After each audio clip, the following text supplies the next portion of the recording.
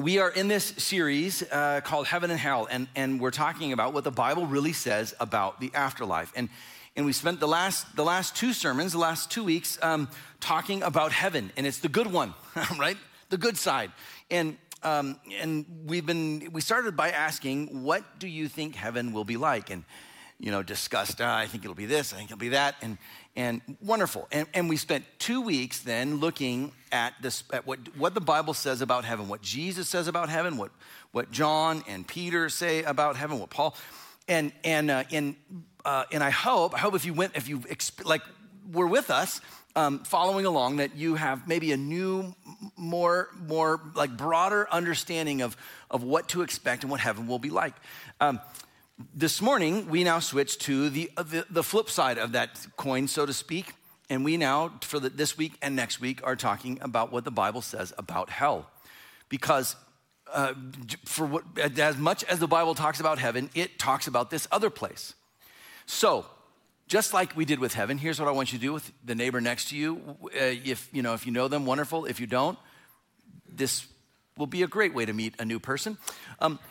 I want you to answer this question or discuss this just quickly for the next 20 seconds. What do you think hell is like?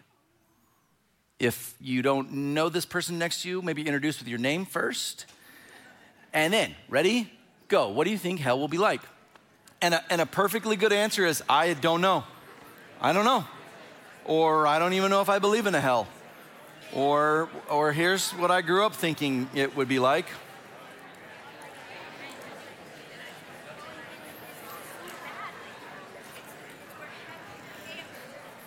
Okay. All right. All good answers, I think. Good. All right. Okay, here's the next question, and you don't have to discuss this. This is just for you to think through. Okay, so whatever you just shared or thought through what hell is like, here's the follow-up. Ready? How do you know? How do you know? What makes you think you know what hell is or will be like? I'm gonna guess, just like with heaven, none of us have been there, right? Anyone been to hell and back? Okay, all right. I would imagine we would say, no, I don't have any firsthand experience of this place. So how do we know? Most people, this is how they know. It's what they want it to be like. I think it will be like, okay.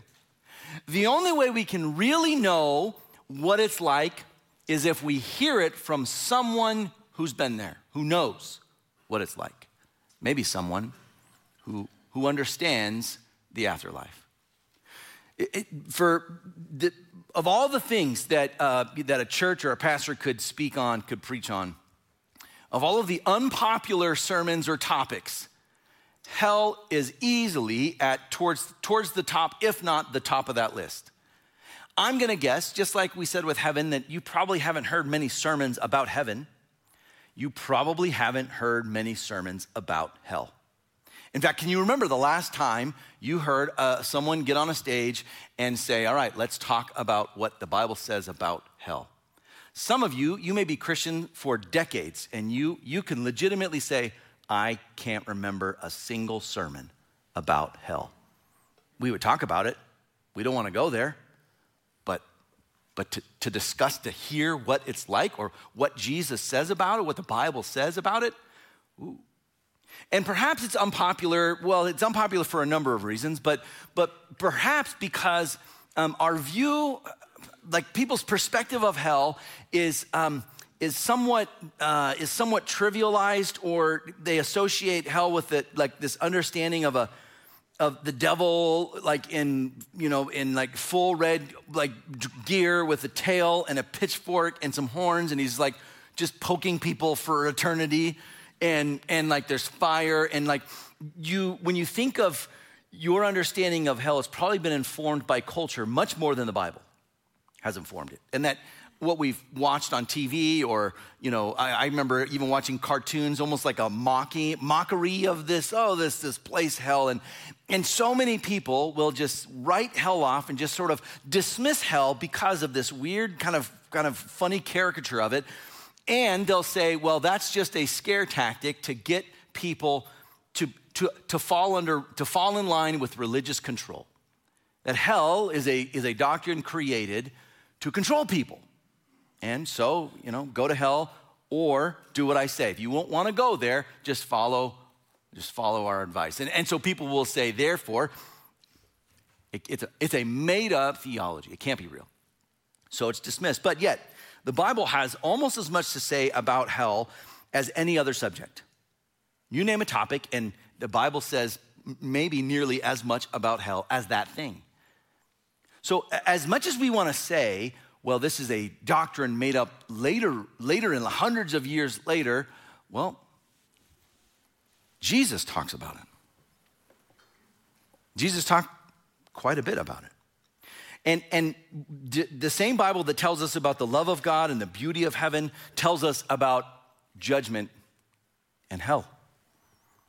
We cannot ignore it, even though it makes us feel uncomfortable, even though I don't like thinking or talking about hell, certainly. One of the values here that I have, that we have at New Hope, that I personally will hold for the rest of my life is if the Bible says it, we will say it. If the Bible claims it, we believe it. If the Bible talks about hell, then we talk about hell. If Jesus talked about hell, certainly we will talk about hell. The word hell is used in thousands of millions of conversations in all different kinds of ways. Even when you hear the word hell, and maybe it's used as a swear word or as an adjective or a description in flippantly, or maybe we use it even in a way to describe a really hard time. We say like, oh man, I was in a living hell, or I was going through hell. And we use the word in ways in which we're not really actually like acknowledging the real existence of this place, whatever it is. And so we just sort of almost mock it and write it off as just another word to use, to be flippant. But the church, even in the church, the doctrine of hell is not unpopular, but it's almost forgotten. Because it's not preached, few people seem to even believe in hell anymore. If you and I were to go on the street and just poll random people, go outside of an old mill or outside of a popular business and a store, and just, hey, so I got a random question. What do you think about hell? Oh, I don't know. It just feels like it's just a made up theology, a made up thing that people use to control. I bet you that would be the top answer we get. Yet, the New Testament talks about it over and over again. In the New Testament, we find reference after reference about hell, and this is the thing that might even mess you up a little bit. Most of the references are spoken by Jesus. When we think of hell and we talk about hell, most of our understanding about hell comes from Jesus himself, not from followers who wrote about what he said and rewrote history, wrote it back, but the words of Jesus and what he says about this place.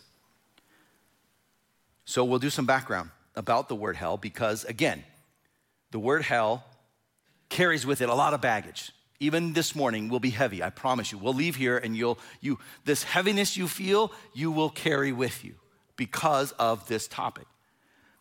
But the word hell is not maybe what you think it is. So let's start first. According to the Bible, and specifically according to Jesus, hell is a real place. It's not a description. It's not an adjective or a way to describe a really difficult situation or a hardship we're going through. But according to Jesus, it is a real place. There are 4 words in the Bible translated as hell. So let's walk through them. The first is in the Old Testament. In the Old Testament, you read your English Old Testament, you won't see the word hell in it. What you will see is a similar concept called Sheol. This is the first of the 4 words that are used to describe or translate as hell. Sheol, it literally means the grave, and it's associated not just with like dying and being buried, but an unseen state, a shadowy underworld. And it's a world of sorrow and pain and destruction are commonly connected to it. So it describes Sheol as a desolate place post-death. The Old Testament understanding of Sheol is opposite of paradise. It is not heaven. It is not you're taken up to paradise, or what's often referred to as Abraham's side or Abraham's bosom, it's called. And it's like, well, what is that? Okay, well, it means you get to be with Abraham, Father Abraham, in God's kingdom. Sheol is not that. Sheol is different. Sheol is the opposite. And then our second word, and you've probably heard this word before as well maybe, is Hades. Hades is the New Testament version of Sheol. It's the New Testament equivalent of the Old Testament Hebrew word. So Hades can often be translated as hell. It's used from the Greek, it's used 10 times in the New Testament. And it too refers to, or has connected with it, judgment and suffering. Hades is not a place you go to and say, oh, this is wonderful. Hades is like Sheol, is post-death, after the grave, and it is a place of punishment and suffering. And then we get a third word, and this is one that maybe is unique, that you maybe haven't heard before because it's just translated as hell in your New Testament. The third word is Tartarus. Tartarus is used one time in the scriptures by Peter. That's it. It's a unique word, and it's a unique description and place. So you reading your Bible, you're reading 2 Peter, and you just read hell, but that's not the Greek word that's used. The Greek word is Tartarus, and it's used once, and it refers to a place where disobedient angels and the worst of the worst angels are thrown into this spiritual prison place called Tartarus. They're thrown in prison, and Jesus visits this place after he resurrects from the cross. This is why people get confused and will say, well, Jesus went to hell and he preached. No. He went to Tartarus in the Greek. It's specific. You got to know what Peter is writing. And it's this specific place, a prison for angels that supposedly, according to Peter, were extreme, like the worst of the worst. So they're locked up, waiting judgment in this place, translated hell, but it's Tartarus. And then there's a fourth word, and this is the main word that's used when you read the New Testament and you see the word hell. You can probably imagine like this is the word behind that, like the Greek word behind that, and that word is Gehenna. Gehenna is translated as to hell, but hell is an illustration. This word Gehenna is used 12 times in the New Testament. It's translated as hell, but it's an illustration that Jesus used, and it's this. Gehenna literally means the Hinnom Valley, or the Valley of Hinnom. Valley, Hinna of Hinnom. This is a particular valley, a very specific valley outside of Jerusalem. If you look at the topography of Jerusalem, it exists today. So a number of us are going to Israel here on our next trip, and we are going to go visit Gehenna. I'm taking you to hell. And you'll see this place. And here's the deal. Ready? I'll show you pictures next week. Hell's beautiful. It's a park now. Like I remember the first time going by, all right, this is hell. And there's kids playing soccer. Well, this is not what I envisioned hell would be like. You want to hear something funny? Sometimes it will snow and hell freezes over. It legitimately will. So hell, or Gehenna, the Valley of Henna, or Hinnom Valley, is this valley outside of Jerusalem, and it's not used for this anymore, but certainly in Jesus' day and even before Jesus' day, it was used as almost like the city dump, the trash heap, where you would put all of the garbage, all of the stuff from the city, and you would burn it. That's how you get rid of it. And it was said to always be burning. There was always trash out there, and poor people who could not afford a tomb or a burial would just be thrown out there. And they would just be burnt, their bodies. In the Old Testament, it was a place this is a terrible place, a place of child sacrifice to false gods and idols, and it was a part of idol worship. So this place developed a reputation. By the time Jesus comes around, it had developed into a symbol of judgment. This wasn't Jesus making this up. He wasn't the first to call this place hell or Gehenna and to talk about it. So this valley of this Hinnom Valley has a history to it, and that's what Jesus says when he refers to this other place of the afterlife. He says, all right, what's the best I can explain? It's like this. It's Gehenna, where there's always fire burning and and bodies are, and it has a terrible history, a place of a terrible experience that we call hell. Hell is a real place. According to Jesus, this is a real place. In Jesus, we see he talked plainly about hell. This is so I'll just bear my soul here a little bit. This of all the theological topics, this is the most uncomfortable for me because we don't like thinking about it. We don't like the implications of what this means. It would be so easy if I could rewrite this, I would just take out references to hell and just say, we don't need that in there.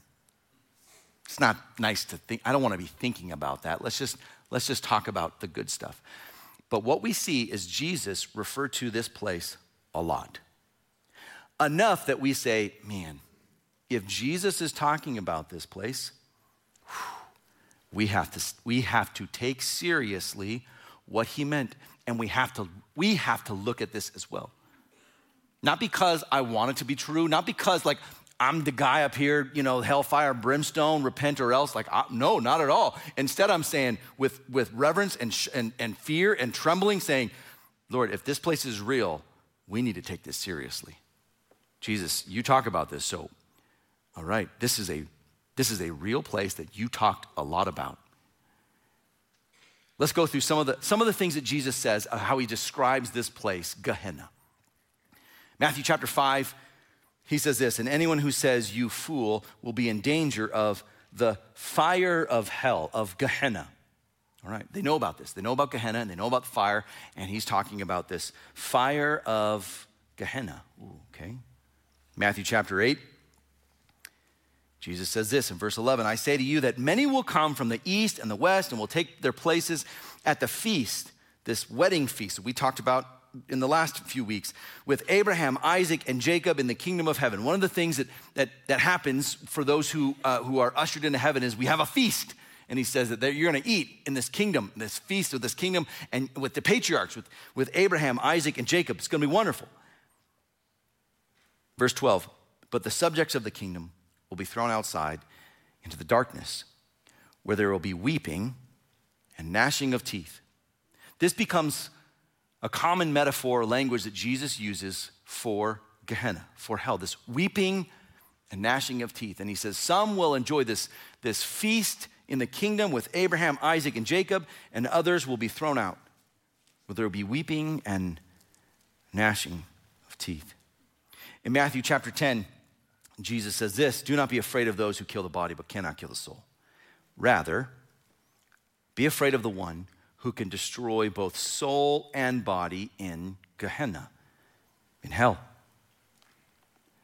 That outside of just like destruction for your body, this punishment, this destruction applies also now to your soul.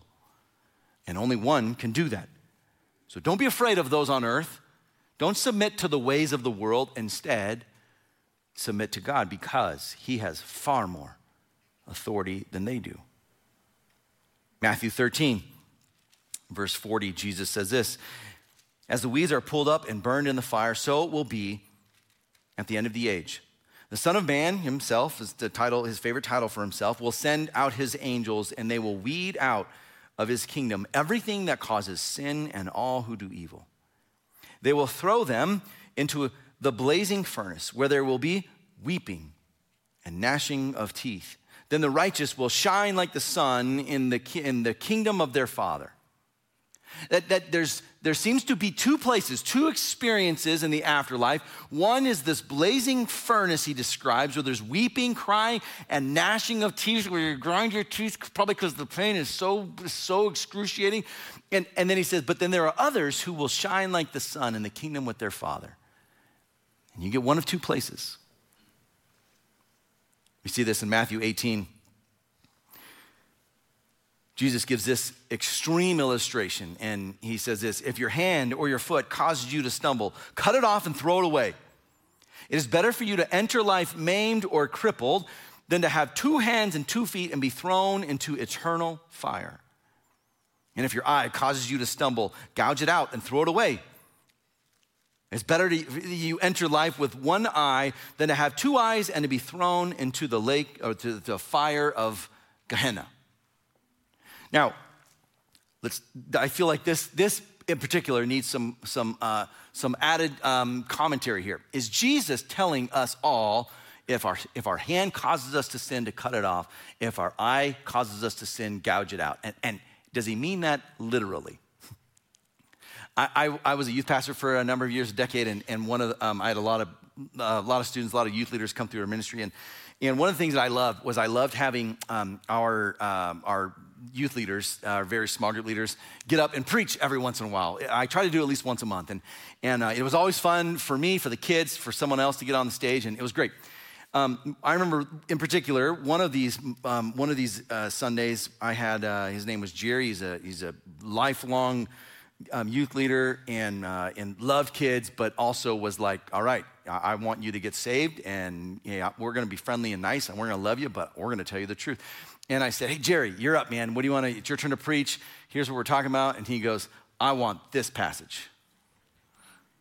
I want, cut your hand off, gouge your eye out. I'm going, are you sure? Like, you want to do that? He's like, I'm ready. Let's go. So he preps, and the kids don't know what's coming. I certainly do. And I'm like just praying I keep my job for the next day. And he says, I've got some illustrations. He pulls out a bag, and I'm like, oh my gosh, Jerry's he's a volunteer. He can't get fired, so he can do what he wants. So Jerry, he reads this verse, better to cut your hand off than be thrown into the eternal fire. And he turns around, and he's got this butcher board. He pulls out this butcher knife, and he just goes, chomp! Ah! And he throws a fake hand into the crowd. Ah! And the kids, of course, freak out, right? And he's like, so then he's like doing this with a sleeve, he's got a fake, thing. And so he's like, all right. And then he reads again, all right, if your eye causes you to stumble. And at this point, the kids are like, okay. So he does this, he pulls out a fork, and he's just like, ah! And he gets this tomato he painted like an eyeball, and he throws it out. Ah! And they're like, gross. It was quite a memorable experience, right? Right? You can imagine, right? I'm sure I will remember it forever. Now, is Jesus saying, hey, go do that tonight? You should go do that. The point that Jesus is making here, this is hyperbole. This is extreme language in which he's saying, this is so serious that if it comes down to it, it would be better to lose a hand than to go to hell. It'd be better to lose an eye than to keep your eyes and go to hell. If those are the options, give up a body part. This is that serious. Now, he's not telling you to go around cutting off your body parts when you sin, but he's saying this is that important. Hell is a real place. Jesus talked about it. It is a real place in the afterlife.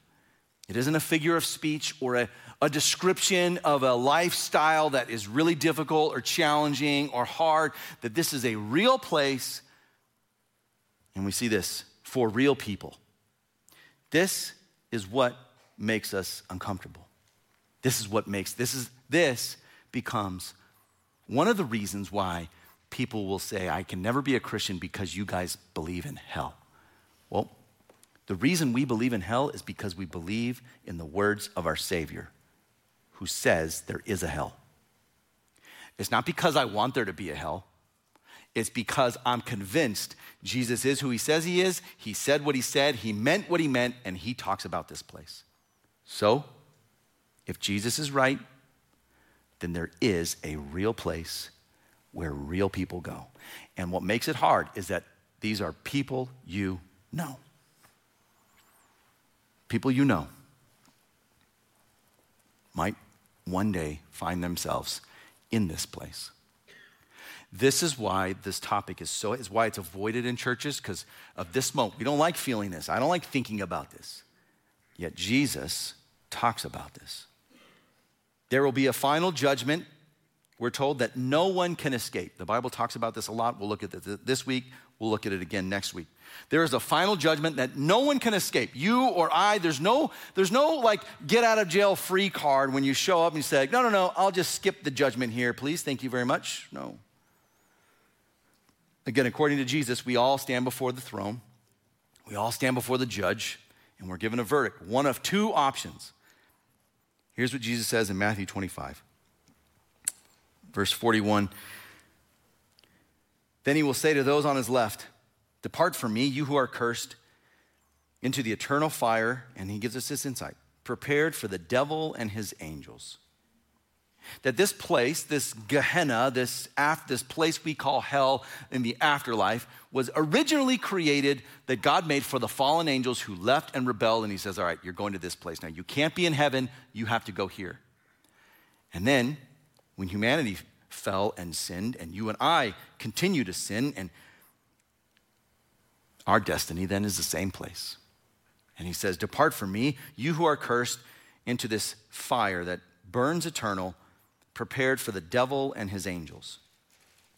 And then he describes what they did or didn't do to get there, and his conclusion, Jesus' conclusion, they will go away to what he calls eternal punishment, but the righteous to eternal life.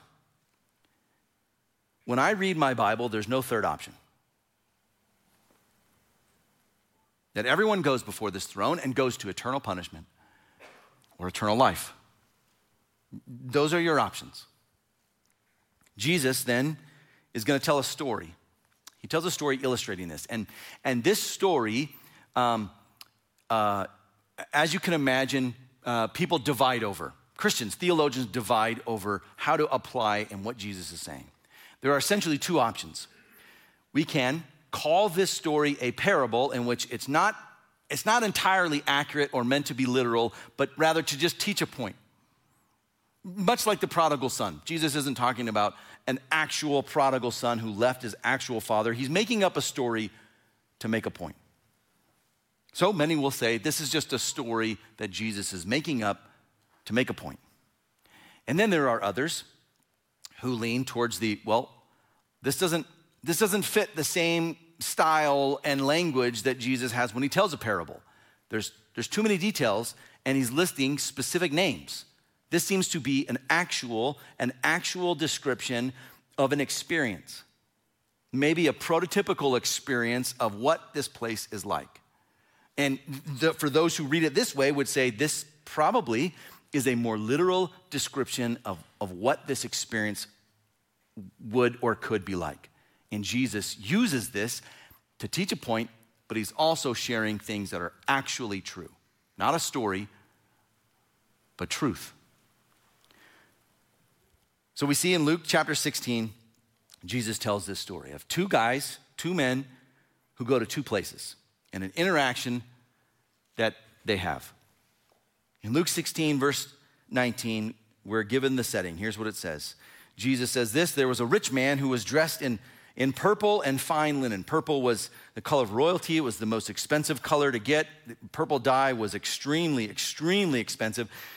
This man was dressed in purple and fine linen and lived in luxury every day. At his gate, outside of his home, was laid a beggar named Lazarus, covered with sores and looking to eat what fell from the rich man's table. Even the dogs came and licked his sores. So Jesus sets the tone, he gives us this setting, and he says, all right, there's two guys. There's a rich man who's left unnamed, probably for a reason. And then he says there's a poor man, his name is Lazarus. And commentators will discuss, well, why is Jesus giving him a name? No other parables get names. It very well might be, this was a well-known poor person, a poor beggar that everyone listening knew.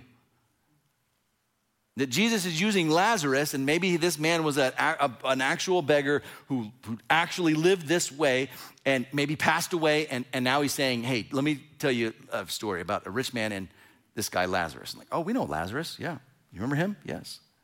It very well may be that Jesus is telling us a story about an actual event.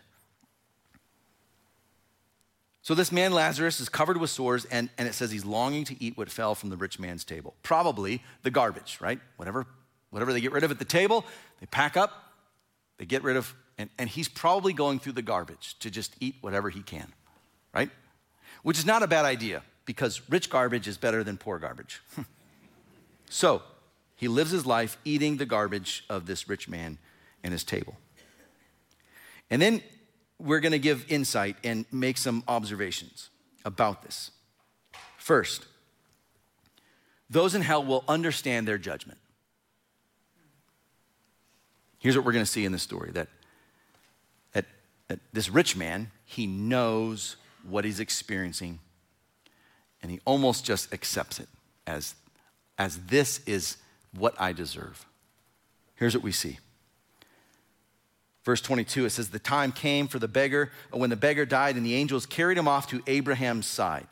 This is, again, another reference to paradise, or Abraham. It's called often Abraham's bosom or Abraham's side. They're with Abraham. They're with him in paradise, what Jesus calls paradise. The rich man also died and was buried in Hades, in the grave, where he was in torment. He looked up and saw Abraham far away with Lazarus at his side. Abraham and Lazarus at Abraham's side. So this rich man looks up.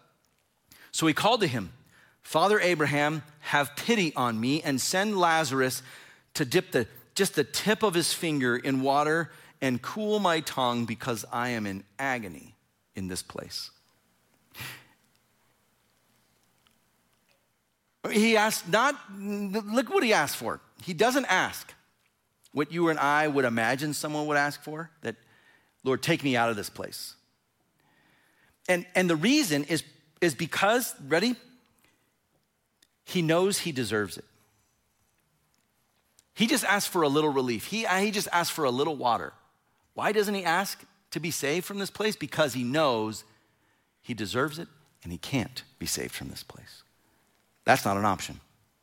He understands his judgment, and he asks just simply for, because I am in agony in this fire. He's in Hades and he's experiencing this punishment, and he says, I'm in agony in this fire. Whatever that means, however that looks, whatever Jesus is trying to say, it's not a good experience, and he wants just a little relief, please. Those in hell will understand their judgment and will understand why they're there. Those in hell will remember their lives. Not only will they understand and know why they're there and that this is just punishment for my kind of the life I lived, but they will remember how they lived. They'll remember their lives. Verse 25, it says this, but Abraham replied, Son, remember that in your lifetime you received your good things, while Lazarus received bad things. And now he is comforted here and you are in agony. Remember. Don't you remember your lifestyle? Yes, I remember my lifestyle. You had everything. All the luxuries. You had a great life. But you didn't follow me. And he had a terrible life, and he was one of mine. And he did. And so he's here now to experience comfort, and you're in agony because of your life, of how you lived. Don't you remember? And then verse 26, and besides all of this, between us and you, a great chasm has been set in place so that those who want to go from here to you cannot, nor can anyone cross over from there to us. Okay, so Jesus, he makes a point and says, you remember, Abraham's going to have this conversation, and he says, remember what your life was like, and even if you wanted to switch, you can't. A great chasm has been set in place. Here's what this tells us. Ready? The great rewards and joys of heaven are permanent. And the punishment and judgment of Gehenna is permanent. That we can't switch over from here to there or back and forth. He says, where you go is where you go. And that's it. Even if Lazarus wanted to come and bring you water, he can't. He's not allowed to. Nor can you come here. God's judgment is permanent. Those in hell will understand their judgment. They'll know why they're there. Those in hell will remember their lives. They'll remember how they lived. And in doing so, those in hell will, the third thing we're going to see, will regret their decisions. They will regret the things they did or didn't do in their life. Here's what we see in verse 27. He answered, "Then I beg you, Father, send Lazarus to my family, for I have 5 brothers. Let him warn them so that they will not also come to this place of torment." Abraham replied, "They have Moses and the prophets. Let them listen to them." "No, Father Abraham," he said, "but if someone from the dead goes to them, they will repent." Here's what this guy says. All right, I'm here where I'm supposed to be. I can't switch over. Okay, great. Can you just send Lazarus back to my family, because I don't want my family to come here? He remembers he has family and they're still alive. Will you warn them? I don't want them to join me here. And he says, no, they have Moses and the prophets. They don't need someone else. And he's, no, I know. But that's not enough. And you know how he knows that's not enough? It wasn't enough for him. That he still didn't believe. He had Moses and the prophets, and he's like, yeah, but that wasn't enough for me. That wasn't convincing enough. So if you just send someone back, if someone were to rise from the dead, that will do it. I know that will do it. That will prove to them. And Abraham responds with this. He said to them, "If they do not listen to Moses and the prophets, they will not be convinced, even if someone rises from the dead." In this great moment of foreshadow about like what is gonna happen and what could happen, what could be used to describe or to argue someone into heaven, he says, if someone were to rise from the dead, that would be the evidence they need. It's almost as though Jesus is setting up, hey, even the thing you asked for, I'm gonna do. Listen, Lazarus can't come bring you water for relief, but you want someone to rise from the dead? Don't worry, it's coming. And you know what's gonna happen? People still won't believe. I'll rise from the dead and they still won't believe. It won't be enough. Moses and the prophets, the scriptures, we have a resurrected Jesus, and it's still not enough to convince someone. This guy, this rich man, certainly regretted his decisions. He certainly wished he had made different decisions and wants different decisions made by his family. That they can have enough evidence and proof of this place. And God is real.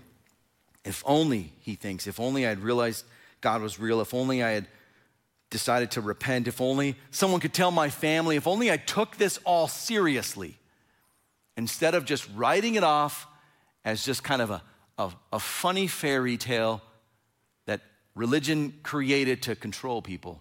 If only I realized this is a real place. Here's what we see. Heaven is a real place for real people. And here's the point, ready? And it's terrible. As great and wonderful as heaven is, hell is just as terrible. One of the reasons why this is uncomfortable or difficult a subject to bring up is because of this moment where we think, all right, if this is a real place for real people and it's that terrible, I don't want to think about it. And here's what it should cause for us. Number one, if you haven't put your faith in Jesus yet, if you haven't decided to become a follower and to say, I need the forgiveness, I want all of that, there's no better day than today to say, all right, I'm in. And then for many of us, others of us who have done that, maybe you've been a follower of Jesus for years, maybe decades, and you're saying, I'm in. I'm so grateful God is going to include me into this feast in the kingdom, and I'll be with him. I'm so grateful. I can't wait for that moment, but I'm in. For you then, here's what this acts as. This morning acts as a reminder of the consequences. Ready for this? Okay, you're not going to like this, but you need to hear this. Of you not sharing the gospel. Of you holding the gospel to yourself. I imagine, this haunts me. This haunts me. I imagine there will be people in hell who say, Brandon, why didn't you just tell me about this? And my response will be, I was scared. It was uncomfortable. I didn't think you'd listen. Maybe they wouldn't have. Or maybe they would. For us, when we think about and talk about and read about hell, it should cause in us a motivation and a desire to say, if this place is real, if Jesus is who he says he is, and he said what he said, and he meant what he meant, and this place is real, I want as many people as I know to not go there. And the way I do that is not by telling them that they're gonna be fine, that just live a good life, just be kind to people around you and you'll be fine, you'll be good. The way I do that is by living out the gospel and by literally with my mouth sharing the gospel, the good news of salvation. Because here's the deal, ready? This is true for all of us. You and I, we deserve this place. Because of our sin, we deserve this place. You don't earn your way into heaven. You don't earn your way into God's grace. You don't earn your way into the rewards that he has to offer. What you earn, Paul says, is death. The wages of sin is death. It's separation. It's this. And because of God's good grace, he saves us. Anytime you hear the language of saved, you should be thinking, when someone says, I'm praying that they get saved, I hope that they get saved, we experience salvation, you should be thinking, saved from what? That's important.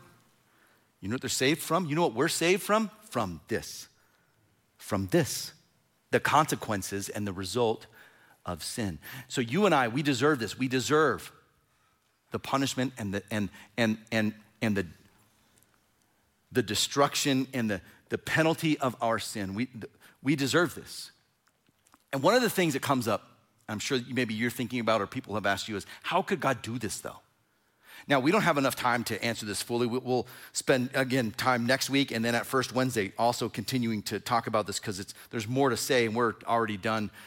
I've gone over, it'll never happen again. But one of the questions people have is how? How could God do this? And the answer is God is all loving and all merciful and all gracious, yet he is all righteous and just. That he is a perfect judge who makes perfect judgments and cannot, here's the thing, this is the kicker, cannot allow any kind of unrighteousness or uncleanliness or sin into his presence. He can't allow himself to be defiled by any one of us, bringing our sin with us. So he says, you can't come here. You instead have to pay for the sin you've committed. This is the scary news. This is the bad news. And here's the thing. Jesus dies on the cross to forgive us of our sin, and that's great, but that's not enough. Jesus forgiving you is not enough to save you and bring you into heaven. Here's what the cross does. The cross allows God to put your punishment onto Jesus. It allows God to put the wrath that he has for your sin onto him, where he says, all right, Jesus paid your penalty. You don't have to anymore. Great. But that's still not good enough to get you into heaven. Here's what he does. And this is so incredible. And if you don't have this understanding, this is the thing you need to be maybe studying and reading about. He does something else, and this is amazing. Not only does he forgive us, he does what in theology is called, he gives us imputed righteousness, which means the righteousness that Jesus has, he then says, I get to put that on you. So now I can allow you into my presence because when I see you, I see the perfection of my son. Your sin has been covered and dealt with and forgiven. And what's left now is now you are, listen to this, you are adopted into my family like a son or a daughter. So now you get my kingdom. God does all of this. You don't earn any of this. God says, I will make you a son, a daughter, a child of God. Because of Jesus, you can be forgiven. And because of his righteousness, I'm putting it on you. Welcome to this kingdom I prepared. And here's the thing, ready? God provides an escape from hell. And that escape is Jesus. And that's the only escape. It isn't, well, just be sincere in whatever faith you have. I don't know if you know this. Sincerity is not enough because you can be sincerely wrong.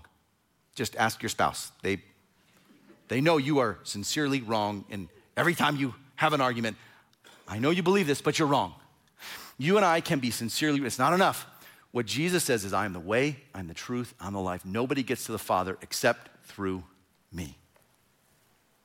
This isn't because some guy on a stage is saying this or making it up or saying, you have to do this. I'm just saying, here's what Jesus tells us. You decide what you want to do. I've made my decision. You get to make yours. And all of us will face judgment, not based on what someone else did, not based on the conversation or the decision that a parent or grandparent made. Our judgment is intensely personal. It's what you do. It's what you decide. The decision's yours. God provides an escape from hell, and it's Jesus. So let me do this. Let me pray for us, and then we'll worship together. So would you stand up? And I'm going to pray for us in two areas. So will you do this? Would you bow your heads with me and as we get ready to sing, but also come before God's presence. So will you bow with me? So I imagine that there's a number of us that in this room maybe haven't put our faith in Jesus. You haven't decided to become a follower. You haven't asked for forgiveness. You haven't confessed your sin and said, God, I want to repent and I want to follow you and I want to become what the Bible calls a Christian. And if that's you, today is the perfect day. And what's cool is you could do that just by speaking it and deciding it in your heart and speaking it to God. The Bible says anyone who confesses with their mouth Jesus is Lord and believe in their heart that God raised him from the dead, they will be saved. So that's the process. If that's you, I want to pray with you and pray for you. Heads are down, so it's a private moment, but I want to know who is deciding this. So will you if that's you, just slip your hand up and I'll see it, and I'll see who I'm praying with and who I'm praying for. Yeah. Yeah, cool. Yeah, cool. So if that's you and you're like, all right, I want in. I want to be with Jesus in this afterlife. You can just, right where you are, just pray something like this. God, I admit I am a sinner and I'm in need of a Savior. I admit I am far from perfect. And I believe Jesus died on the cross to forgive me and to save me. And now I commit my life to you, to become like you, to be changed by you. Will you make me a child of yours for eternity? Now, others of us, maybe you've done that before, and I'm a follower of Jesus. I've decided that. Great, but I realize that my motivation to share the good news has waned as of late. And what I need is God to encourage me and challenge me and motivate me to be reminded of the fate of everyone around us is one of two places. So I need to do what I can to share the gospel with as many people as possible. If that's you and you're saying, God, renew this motivation and desire in me and give me opportunities to share, I want to pray for you. Just slip your hand up and I want to be, if you're saying, Lord, yeah, do that for me. I want to do that. Yes. All right. A lot of us. Okay. So Lord, for all of us who are saying, increase this inside, this desire to represent you with those around us. I pray that you would, even this week, provide opportunities in our life, people in our path, opportunities for us to share the good news of Jesus with those who need it in a world that desperately needs you. Jesus, we thank you. Father, we thank you for your goodness, for your grace. We thank you for the table of communion, the reminder of your forgiveness and the righteousness that we get because of Jesus. We worship you now. We pray this in Jesus' name. Amen.